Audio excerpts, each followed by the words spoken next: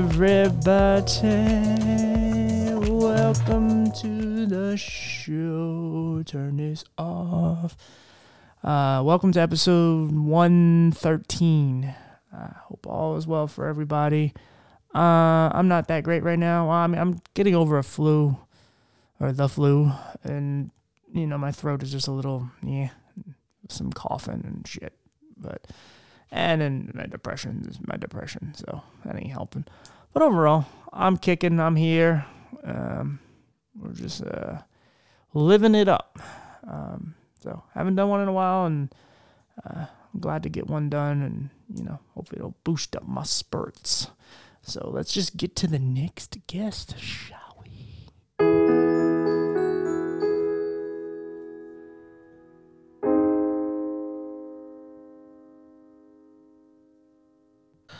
All right, guys, we're back.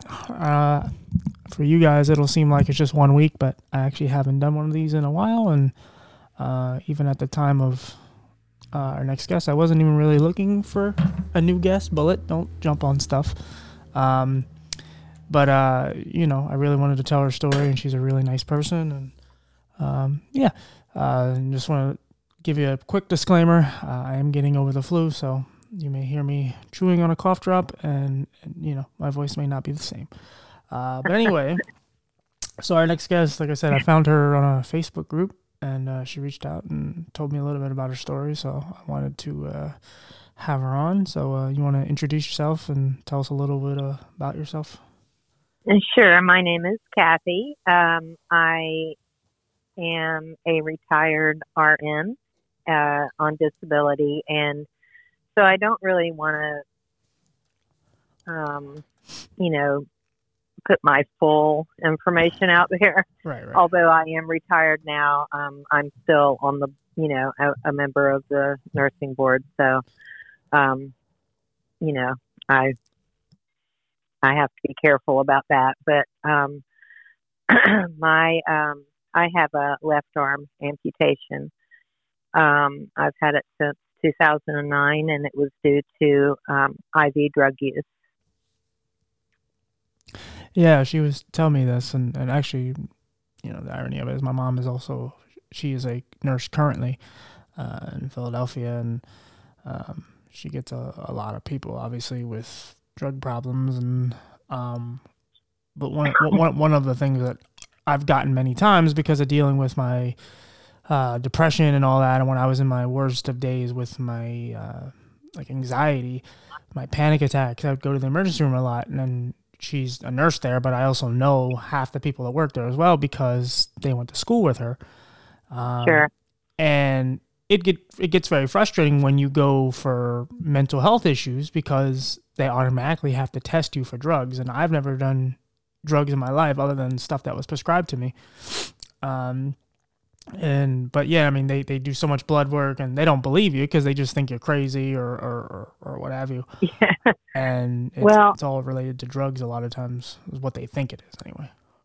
I have, since about the first year or so after the amputation, I've been very open and honest with my doctors. Maybe before that, I don't even know, but I remember telling my doctor, well, no, actually it was over a year. My surgeon that did my amputation saw a needle mark in my arm and asked me about it. And I told him that we had student nurses and that we let them practice on us. Right. So, and that is not unheard of. Right. I thought that was a good excuse when you told me that one. Oh, hell yeah. It worked. Before you go on, can we go to at least the beginning of it, because we're kind of skipping a certain part. Sure. What was it that made you want to get on drugs, and then obviously what kind of drugs were you taking? I initially, long ago, back in my, I had just turned 18, and I met my first husband, and he was a junkie and a Vietnam veteran, and I was way younger than him, And and I fought him tooth and nail on it. I would allow him to take pills. I would take pills. Um, but the needle was a whole different thing to me, you know. And so eventually divorced him over that and, you know, stealing and blah, blah, blah, you know. Little did I know that many years later I would do the same thing. My, let's see, when I got married the second time, our marriage lasted for 32 years, but this was back in, let's see, he'd probably been married about 20 years, maybe something like that. And maybe a little bit longer. But things had gone bad. You know, it wasn't an affair on his part. It wasn't anything like that. It was just a total incompatibility. And so we started having marital issues, and I got on Ativan, which didn't help. So I moved to Xanax. Yeah, Okay, Ativan, for a lot of people, that's the stuff they give you when they need to calm you down in the emergency room. A lot of times that's what they end up giving you. Yeah, they'll give that IV, but Right. the Xanax was through my doctor, and that doctor was just a friend of mine. I had known her through my daughter's friend, and you know, she was my doctor, my physician at the time, and that was, you know, that was fine. I didn't get on any pain pills or anything like that through her. I started working at a local hospital, and I knew the doctors, you know, and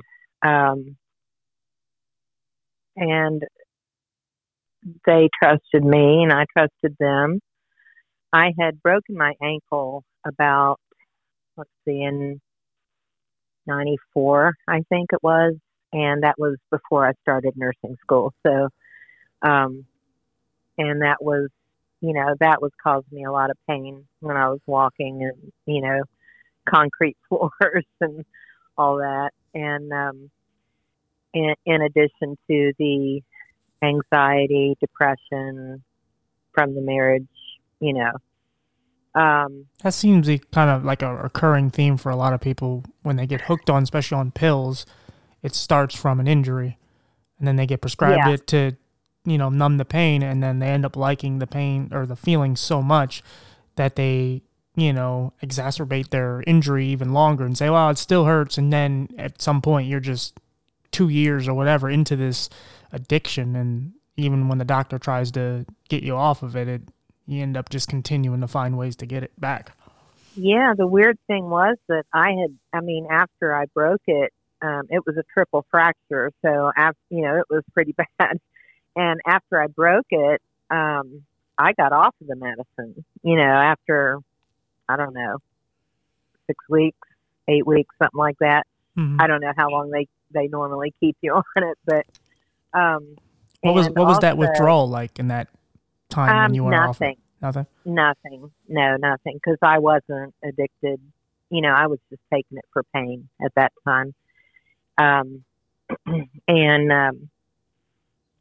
I actually, opiates made me sick to my stomach, and so I minimized it, you know. And then, let's see, it was several years later that I graduated nursing school, and I'm 61, by the way. Okay. So I was a late bloomer as far as college went. That's okay. But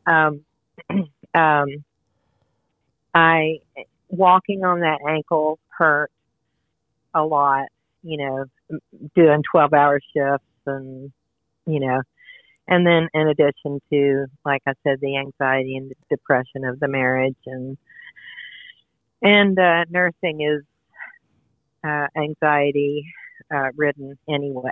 you know, Right. you've got a lot on your shoulders, but and it's not uncommon for nurses to get addicted. Um, it's not a good thing, of course. It's not a good thing for anybody.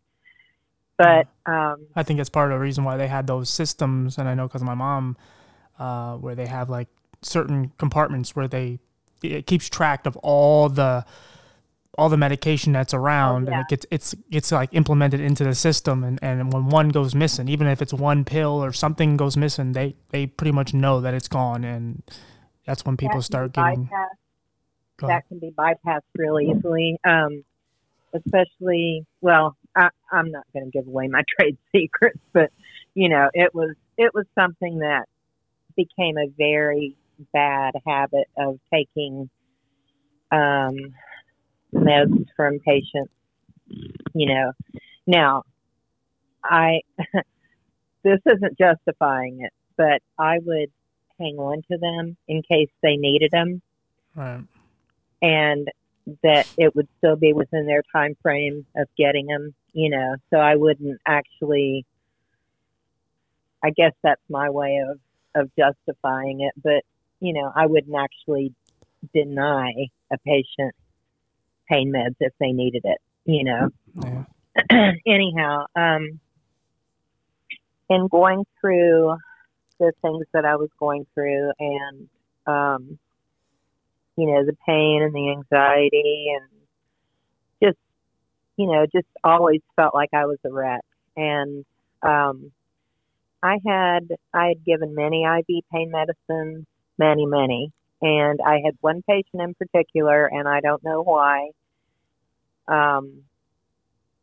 that her reaction stuck with me. But anytime I'd give her pain medicine, her IV pain medicine, she was a real sweet girl anyway, but she would just relax, Yeah. and I thought, man, that's got to be nice, you know. Yeah. Well, she didn't take the whole vial. Her dose was not the whole vial. So um, we're supposed to waste it with another nurse, like to document that was not, that was not used, Mhm. in another way. So, but nurses are busy, and you say, well, I gave this patient half a dose, and I had to waste it. Can you sign it for me? And they do, because it's common. Right. Not good.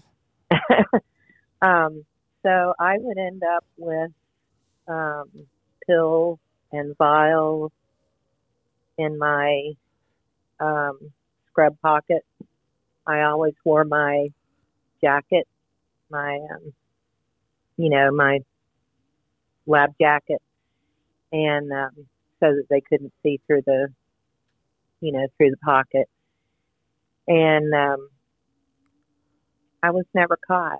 I think that I was suspected, but never found out, which is good and bad. Yeah. um, at any point, I was I had separated from my husband, and technically we were back together, but I was travel nursing, and I had gotten home from work and tried to shoot something that shouldn't be shot, and I also hit an artery. That's what I eventually told the surgeon, what happened, but um, that's what we figure happened is that I hit an artery. Plus it was something that shouldn't have been injected.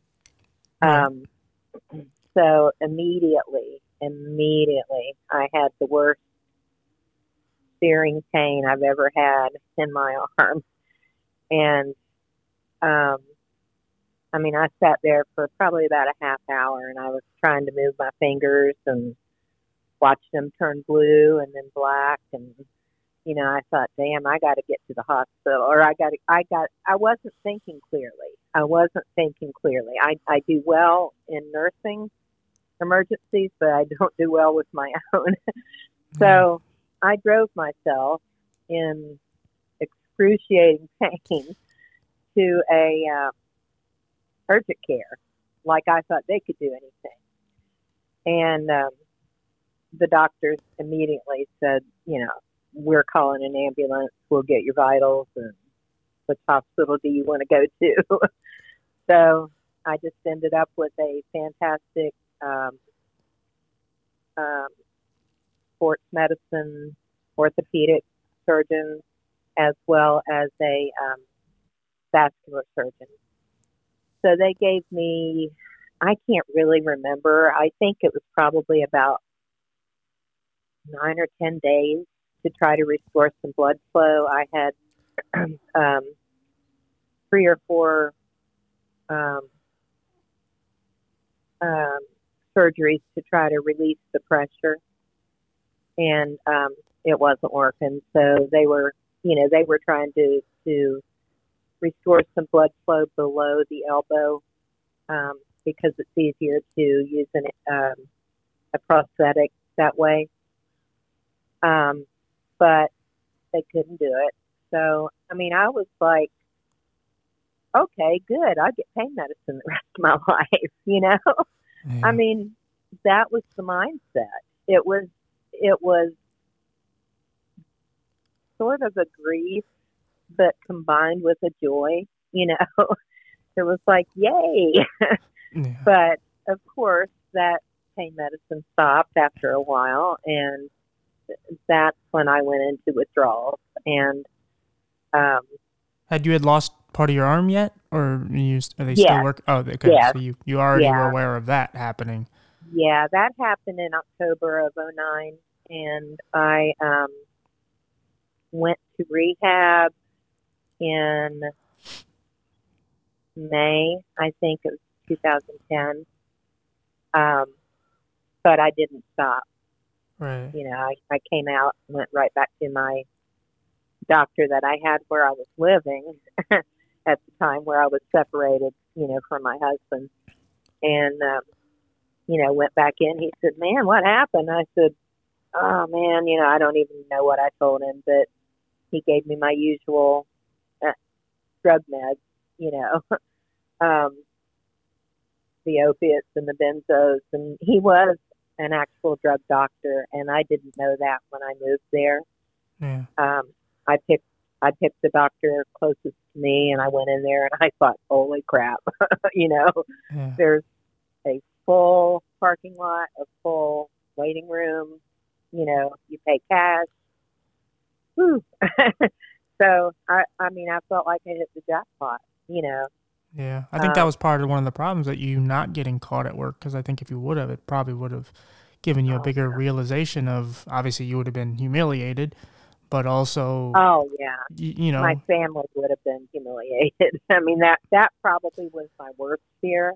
yeah. My family, my family didn't know, and I didn't want them to. They knew that there was something wrong, but they didn't know. They didn't know what was wrong. So, I did end up telling them, obviously. And I don't know. Is there anything you want to ask me between then and now? Um, well, I mean, when was it that you actually like realized you had a problem? I mean, obviously you kept doing it after you lost your arm, but Oh, when I knew I had a problem long before. I'm sure that I overdosed. Just didn't die. Um, when I was shooting at home. Um, I would I'd sit on the end of my bed and turn on TV, and this would be right after I shot. And um, the next thing I'd know, I'd wake up with my legs still on the ground, but my back on the bed. right, Just and and I have back problems anyway, and that's another issue. That's another pain issue. Yeah. But I've learned to live with it, and now, okay, yeah. Let me go back to asking: is there anything that you want to ask me between now and then, other than knowing that I had a problem? Well, I mean, I should ask, like, how much of your arm did you lose? It's right above the elbow. Okay. Um, so yeah, I mean, it's like, I don't know. It's just right above the elbow. Okay. So because the inner elbow, which is called the antecubital, is where was where I was shooting. So anything below that lost blood flow. And you have that. Forgive me, I forget what it's called. You told me the other night where you can still feel the pain or feel like there's a Phantom pain. limb there. Oh gosh, yeah, and it's 24/7. What's it called again? And phantom pain Phantom pain. That's right. or phantom limb pain. You know, I, I've had it since, I don't know. I don't know if it started right after. They were keeping me pretty medicated, when I was still in the hospital. So I wasn't feeling a whole lot, except good. And then when I left the hospital, I was still on a lot of opiates. I was still on my usual, or some of my usual benzos. And, I never bought street drugs except for some weed now and then. But, as an older adult, I never bought street drugs. So, I don't know. It was, I would say I probably still used pills. I never did shoot again. But I probably still used pills for another 2 or 3 years just because of availability and, the fact that I was honest with my doctors. And so they knew that, okay, well, she wouldn't tell me this, that she, Yeah. was still wanting drugs, So, and obviously I was in real pain. Yeah. The surgical pain in, I guess probably 6 weeks after. The phantom pain for me has lasted forever. And this is where I'm at right now with it. I am working with 3 different pain doctors, but they're not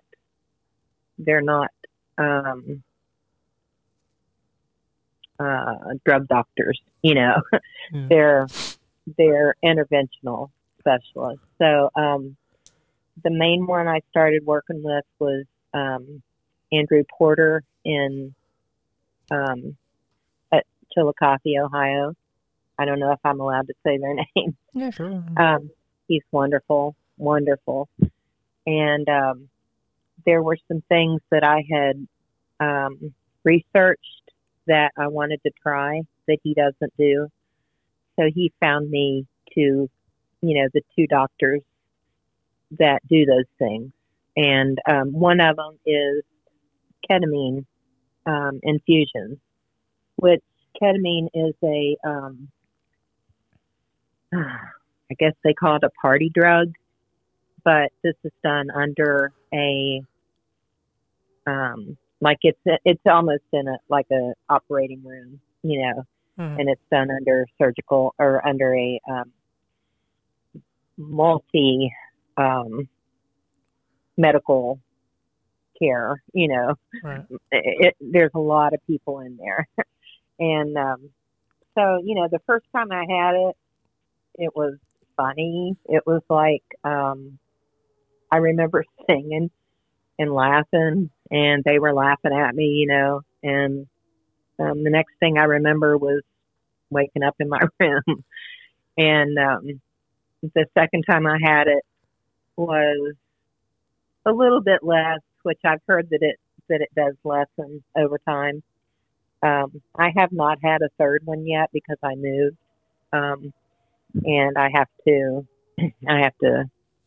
try to reschedule everything and all that. So, um, the next thing that I wanted to try was, it's called targeted muscle reinnervation, which is TMR, and it basically takes the nerves from um, that are causing the phantom pain, because my arm, my my phantom pain recognizes that there's a problem with my hand. Mm-hmm. It's a brain thing, and that's what all phantom pain is. So it knows there's a problem. It's sending a signal saying, "Hey, there's something big wrong." And so that's why I have it. Now, some people don't have it, and it just depends. Some people have it intermittently. Mine is pretty much all the time. So it feels kind of like if your foot was asleep and waking up from a really bad, from a really bad sleep, or like thousands of bee stings, something like that. It's a very, very, very uncomfortable feeling. Yeah. Sometimes there's actually pain where it feels um, like bone pain or something like that. But most of the time it's just phantom pain, which is the nerve pain. And so these doctors that I'm working with now, the TMR is, they take the nerves from the amputation and direct them to a different part, to a different muscle. So they have a muscle to go into. And the doctor that I'm working with now he's I think it's a Navy retiree, and he works for Ohio State University, and he has worked for Walter Reed and doing this exact same thing. And he's also done the ketamine injections as well, but he's not licensed in Ohio yet to do those. So anyway, his name is Dr. Souza, and fantastic. His nurse practitioner also is a specialist in this, and this is supposed to be a really promising procedure. Yeah. It is surgical, and there is pain, and there are narcotics afterwards that this doctor knows. And he asked me about it, and I've had multiple surgeries. I've had since my amputation, I've had 4 limb replacements, so I can take medicine now without overusing it. Do you wear like some sort of prosthetic? Do you just leave the stump out? Like, how do you? I went through occupational therapy with the prosthetic, and it is, since it's an above elbow, it has like a brace that goes around under my other armpit, and it holds it on, supposedly, but it slips a lot and it makes unpleasant sounds. And also with a bad back, it just didn't work for me. They couldn't match they couldn't match my skin color. I'm a redhead, and I have kind of a reddish skin tone, and so the closest thing they could get was pretty pale. Yeah. And I wore it on a plane one time, and it set off every alarm, and I had to be frisked and all this stuff. And I thought, nope, never again. So it's a good Halloween prop, you know. Right. I put fake blood on it and hide it in the bushes and everything, and put candy in it. And, Oh, you know, okay. it works good. And most of us amputees have a great sense of humor. Yeah. Once we get past the, you know, the initial shock and, you know, just the, you know, the pain of it all and everything. So anyway, I have not yet gotten to this procedure, this TMR procedure, because of the move and, you know, just everything, trying to work out insurance and all that. So, but it's good that you still are like seeking a better life. Like you're not just letting it go. I went on a mission last year. I was sick of it. I was absolutely sick of the phantom pain. And I got on this amputees group, and, you know, I found out that was a big issue. And I thought, you know, I'll do clinical trials. I'll do anything if it helps me, if it helps anybody, because not everything helps everybody, you know. Yeah. I did have good results from the ketamine, but it's a short term, you know, and it's also a party drug, you know. It's medicated, you know. So I want to get away from that, even though it's under doctor's care. Yeah. You know, I want to get away from that if I can. So that's kind of where I'm at right now. I live alone. I'm divorced now, and I keep 3 dogs and myself alive every day. So that's that's pretty much. Did you have any moments like, and I could say this in my case with the mental health stuff, did you have any cases where you were like fighting yourself in a way where you're trying to give out signs, you know, maybe like the kid who's being kidnapped or a girl, and she writes help on the window in her steam, like was there like certain parts of you, like I know like when I'm in my worst cases mental health wise, I may not come out and just tell everybody, oh, I got a problem and I'm suicidal or I'm anxious or whatever it is that I'm worried about, but I may have a weird post or something years ago on Facebook, and I put that out as like a flag for people to go, we better go check on him. Like, did you ever really try to I've subconsciously? Never been suicidal. No, I don't mean that. I mean as far as just that. But yeah. I don't think I ever did, but I would text my daughter and her friend at like 4 a.m, just gibberish. And they didn't know what the heck was going on, you know. And also, my daughter got married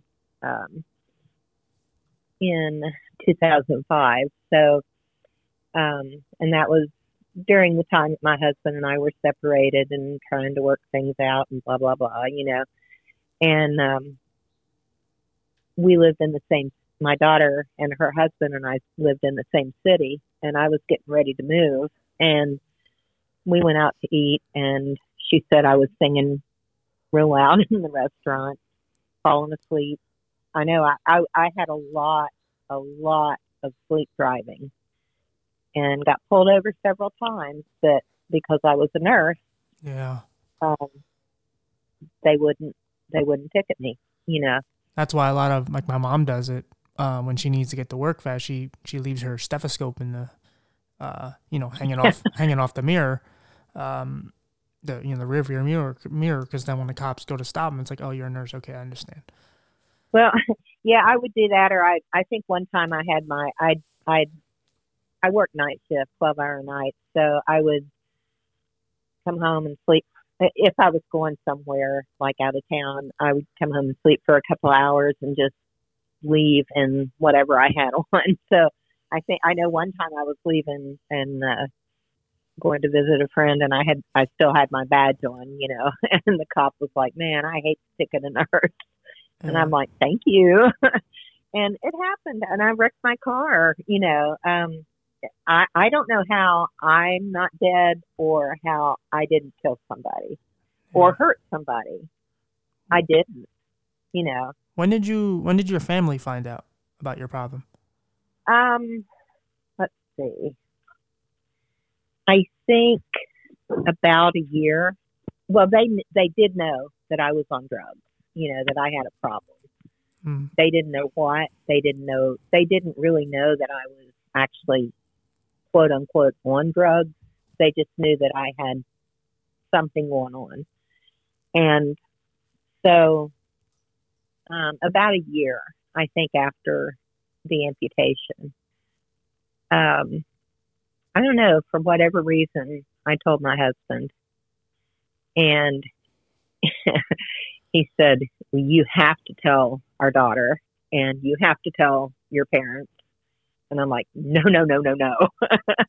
But what And was your he other said, excuse? Because you did get amputated. So what was the other excuse you the used?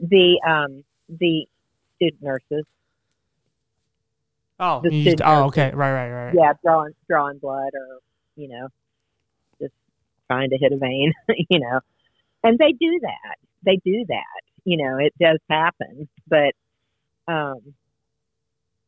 it doesn't usually cause blood clots down, in the lower arm. I wouldn't think, but the doctor knew. My surgeon knew. He knew. He Yeah. just didn't. He asked my family multiple times, and they all said no, she wouldn't do that, because they knew about my first husband.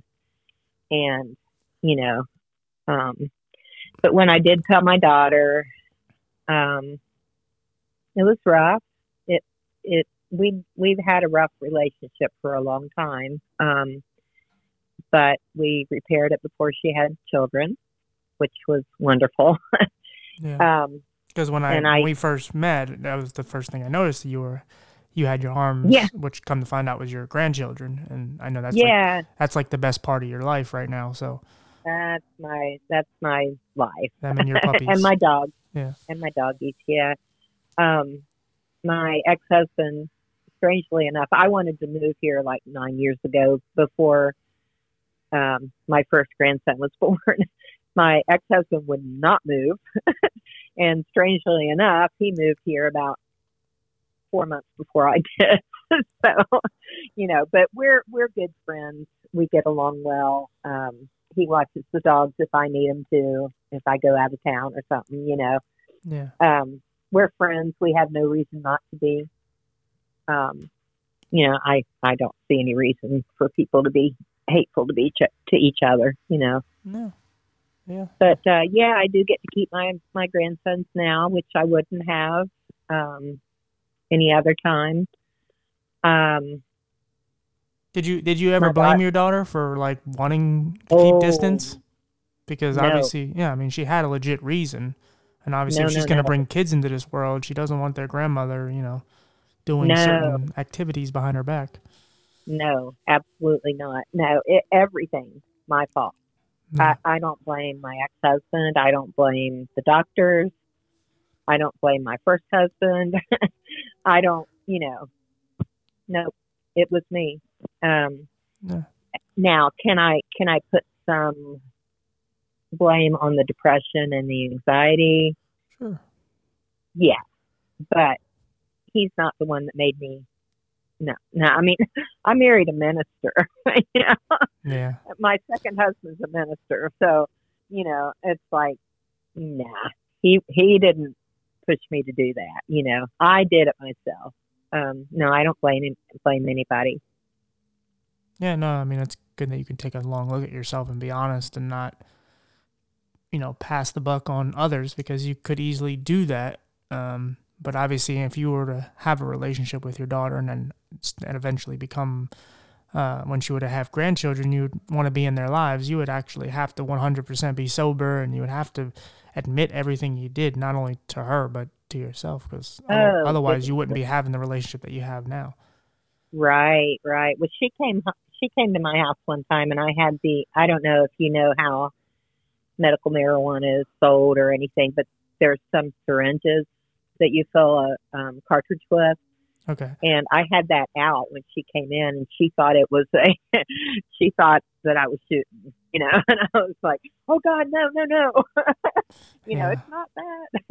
And, she knows I smoke, and, she's okay with it. She doesn't want me to be, too messed up. It doesn't do that to me anymore. I've done it for so long. Is it more for the pain and just the anxiety? Yeah, I think so. There are pain properties, pain relief properties.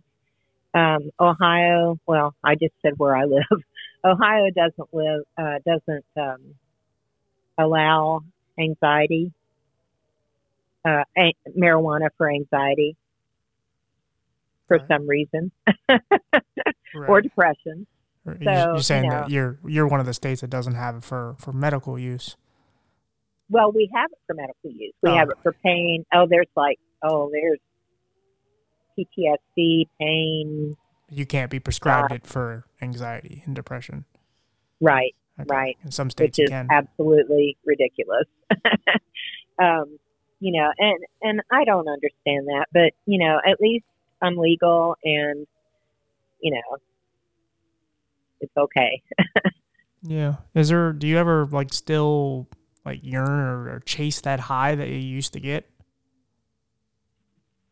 From weed or from? No. From the, when you had a real problem with Do other I drugs. ever crave it? Yeah. Do I ever crave it? Sure. But like I said, I've had surgeries. I've had both knees replaced, and I've had my only shoulder, my good shoulder, replaced twice. Right. So, and that's from overuse, because I use it for everything. Right. And so you've been tempted many times, just went there. My doctor, he gives a week at a time, a week of pain medicines at a time. If I were to take too many, by the end of the week, I'd be hurting bad. So, I don't want that, and I don't want to be addicted again. I mean, I guess I could say I'm always an addict, right? But I don't want to be actively addicted. Right. So how long would you actually say you've been clean? I mean, minus what you had to take for surgeries, from when you actually had a problem till now, how long do you think you've, if you had probably 2011. Oh, so 11 years. Yeah. That's a long time. Well, yeah. Maybe, maybe not quite then, but pretty close. Yeah. Because I started back to work then. And I just, I didn't start back as a nurse. I started back as an instructor for medical assisting. Yeah. And then I lucked into a job that eventually led to a nursing job, a desk nursing job. So, which eventually I did, retire from because of multiple disabilities, not just the arm, Yeah. When you were back doing that, was there any kind of guilt that you felt for, obviously all the rules you broke? Well, of course. I mean, there's always guilt. I live with it. I live with the pain. I live with the guilt of doing the wrong thing because I'm not that kind of person. I wasn't raised that kind of person. Mm-hmm. Although I'll say, and you asked me if I'd ever blamed anybody. I don't blame them. But I have an older brother, and I heard all my life how good he was and how bad I was because I was the one. I don't know. He just was studious and stayed at home, and I was always out running around and didn't care about school, and right. just getting into trouble. And I played around with drinking when I was a kid, a teenager, but anything further than that was, didn't do. But I was labeled the bad kid at home. So, that was hard, I'd say, Yeah. I think that kind of plays with your brain a little bit. And even, I even told my mom, I said, Mom, I heard that all my life, what'd you expect? I was kind of kidding, but it's reality. I mean, if you beat a kid all their life, they're going to beat their kids, Yeah. probably. And, but I don't blame them. I made the decision. I made the decision to do what I did, knowing it was wrong, going beyond drug use to stealing drugs from patients, or from the hospital. Yeah. Sometimes you have moments where, you don't really realize how much something has an effect on you until later in life, and it just kind of hits you out of nowhere, and something that was said in your past or whatever kind of just echoes in your head, and you're just like, geez, I guess that really did fuck me up more than I ever could have imagined. Yeah, I'm pretty fucked up, or I was anyway. I'm doing okay now, and I lost my mom back in December, and still have my dad. His birthday was yesterday, and so I'm happy to have him, and he's a wonderful, wonderful man, and he'll love me no matter what, But yeah, he doesn't even like me smoking weed. He's like, "You never smoke that," and I said, Dad, it's going to be legal. He said, I don't care. So anyway. How hard do you try not to let your addiction or your past addiction define you? Because obviously there's times where, like with your daughter saw that syringe and it's like, oh, she's back to what she's doing again. Because obviously you're right. Like an addict usually is always an addict, even if they're 1,000 years clean. But my daughter is my hardest boss. She is my hardest manager I've ever had because I take care of her kids, Yeah. And she's my last boss was really, really, really bad. But I know that, and I love my daughter dearly, and I know that what she does is out of love.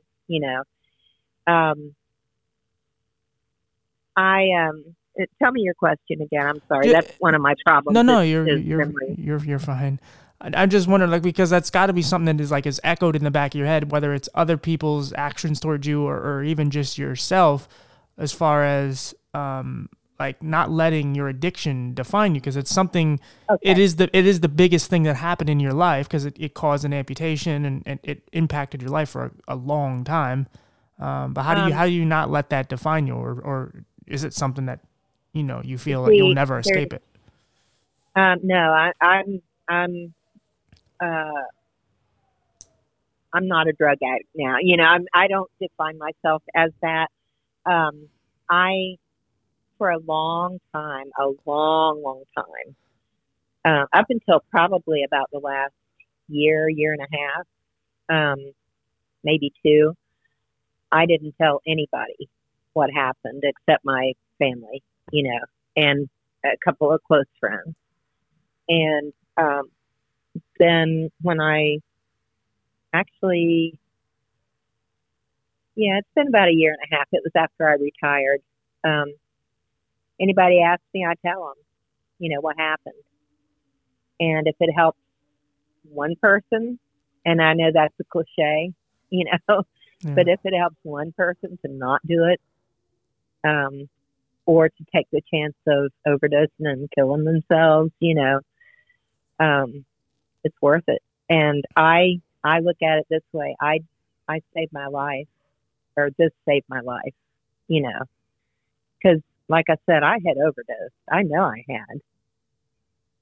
I just hadn't overdosed to the point of death. Yeah. Yeah. I mean, that's the thing. Everybody has to have their bottom and their moment, whether it's addiction or mental health or something that's, just impacting your life negatively, you have to have something that kind of just puts you, like, just, gives you the little defibrillators and just wakes you up, because Yeah. you're going to continue to go down. And that's why one of the reasons why I asked you earlier about just, was there any signs that you were trying to give out to other people? Because there's always a part of you in there that's just like, oh my God, I got to get clean. I got to get out of this. I got to stop being so depressed, or I got to stop being whatever it is. And then sometimes you shoot up a flare just to there's hope somebody sees it so it can help you, because you're at your worst, but you just can't stop the train from going in the direction that it's going in. Right. No, it was bad. And, I mean, it wasn't always shooting up. If I had pills and nothing to shoot up, then I would take the pills, but, I always, and I wouldn't do it at work. I'd do it driving home from work. So it would hit me about the time I'd get home. If it was pills, if it was the needle, obviously I'd wait till I got home. Well, not obviously. I guess people do it in their cars now, but, I do feel it saved my life, because it stopped me from doing it. Yeah. And, I feel like now that I can tell people, what happened, and that's why I'm doing this. And that's why, I joined the amputee site on Facebook. Yeah. And I did tell my story on there, because most of them, now, this is where I feel guilty. I feel guilty because I caused it. Right. And a lot of people caused it or didn't cause it. They happened because of cancer or accidents or, right. infection or whatever. And that, I can't say it's guilt like it eats me up, but it's a knowledge that I did this to myself, I don't know how much it matters, though, in the grand scheme of things. I mean, no. Because at the end of the day, you have an amputation, and it is what it is. The only person that has to live with it is you. But I think a good thing is for you is it's a constant reminder of what you did and how bad life can get if you continue to do what you were doing, because you're lucky it was only one limb and not multiple, or you're lucky you're breathing. You're lucky the problems that you do have right now could have been way worse from what you were taking. I'm lucky it's my left arm and not my right arm too. Right, there you go. So it's the sacrifice you had to make for your actual salvation, like for you to actually be happy and try to get out of this horrible place you were in. You had to lose a limb to do it, unfortunately. Right. And I am independent. There's some things I know aren't safe to do. But as far as living on my own, I'm independent, and, I appreciate that. And also, let's see, I was going to say something else. I forgot. This is an issue. It's a lasting issue. Right. No, it's okay. But I mean, the fact that look, you still do have one arm, you still have both legs, and then, being on that Facebook group and out in the world, you've seen people that are way worse off than you. Oh, definitely. And I mean, we have a guy right now in that group that's getting ready to die, and he wanted to die. No. He didn't want to be an amputee. He's got diabetes. He mistreated his diabetes, and he's dying. Terrible. So, and I've met a lot, well, not a lot, but, some good friends on that page. Have you gotten any other responses? From some of the other pages, yeah, not necessarily from that one, but from some other one. There's that one that, I think it's called like Disability Entrepreneurs, and I've gotten a lot of guests off of there. I know the guy who runs it. He's from the UK. Yeah. He's a really good guy. Yeah. But one of the things I was going to say about the guy you were talking about, it's sad because this is not something most people would want me to promote or even say, but I understand how he feels and why he feels that way, because I don't know, there's a part of me that understands why the hell would I want to go through this? And I don't even mean just an amputation. I mean anything in my case, your case, and any other condition that's just so much mental and physical pain that you have to go through, sometimes some people just don't feel that it's like worth it to go through it. Now I do, but I understand how someone gets to that point where it's just like, look, I don't want to do this. I don't want to be amputated or, have no limbs or whatever his problem is. I don't want to deal with cancer. I don't want to deal with whatever it is. And I just want to die. And it's sad. I've just never felt that way. No, I never. Thank goodness. For the most part, me either. But would have done it. No, I know. I probably would have done it. Yeah. And I know the other thing I was going to say, and this may not be a popular opinion, but I am not a fan of the 12-step program, and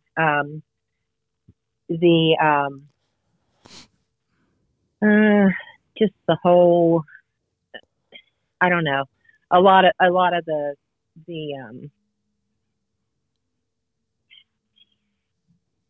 tactics they use, in rehab, and they had me so messed up on something different than I was taking to get me off of that, Yeah. And then I got in trouble because I was falling asleep in the meetings, and not wanting to go down and eat because I was wanting to sleep. And they were giving me stuff to make me sleep, And it's like, and the 12-step worked for some people, but not for a lot of people, Yeah. I think that's everything, though. There's people that church is everything for them. There's people that, weed is everything, alcohol. There's people that just, right. Dieting. There's how many billion different diets there are. Some people can lose a shitload of weight, and the next person can gain weight on it because it doesn't work for them. And I think that's me. Same way with the mental health stuff. There's so many supplements. There's so many, people tell you to exercise. Everyone has a different method, and some methods work for you that don't work for others. And, obviously the 12-step program is the most popular when it comes to, drug and alcohol, recovery. But for you, that's not the way you went about it, but you got to where you got to by doing it the way you felt would work. So, well, I can say that when you go to the 12-step meetings, like the local meetings, you're either going to get help or you're going to get help. You're going to get help quitting, or you're going to find somebody who can find you something. And they're always there, Yeah. They're, my actual sponsor showed me Vicodin one day because it didn't look like what she was used to. She's my sponsor, and she's throwing my pills in front of me. Her pills, but what I love, one of the things I love. And, that's just, nah, it doesn't work really. Not for me. But anyhow, I did quit, and I'm glad, and my family's glad, and my family is the most important thing that keeps me alive. Yeah, and I'm sure when you get to look at those grandchildren, like that's the high you can chase now, where it's just their happiness, because obviously grandma's not around anymore. That that upsets the boundary of the family. Oh, yeah, that's my daughter keeps saying, they would know, and they would, they love you and they feel it, so, and I would never do that to them. And, I want to keep them. I'm the happiest. I moved here in January. I'm the happiest I've ever been. And, I am on medications that this pain doctor, he wanted to address the phantom pain with antidepressant type medications. And so he worked with my psych nurse practitioner as well in deciding what to prescribe me. And so I'm on a kind of a variety of things where I'm, before I was on, like one or two things, but now these things are supposed to work together to help the phantom pain. So they're not, but we're trying. So it's all right. You're trying. That's all that matters. At least you're going in the right direction. Yeah. It's probably a little better than it was. But. Yeah. But your happiness, you're happy. So it's all that matters. And it may not be perfect, but you know, it never was anyway. So, Hey, right. Exactly. yeah, I thank you for coming on. I don't know, is there anything else you wanted to say? I didn't want to cut you off. No, just if anybody has an issue and wants to reach out, you feel free to somehow give them my information. Yeah, I didn't know if you had anything to promote, but I could always. Yeah, I mean, to just help them through an addiction or an amputation or whatever, Yeah, well, when the episode comes out, gets close, I'll get some information out of you and put it in the link. And all right, but yeah, sounds thank great. you. I'm very happy that you're obviously sober, but also just happy. That's always the most important thing. And obviously, if you need anything, you're more than welcome to reach out. All right, and we'll keep in touch. And like I said, thank you again for coming on. All right, thank you. I appreciate it. Of course. Bye. Bye. All right, guys. I'm sorry for my shitty voice and how I'm feeling, but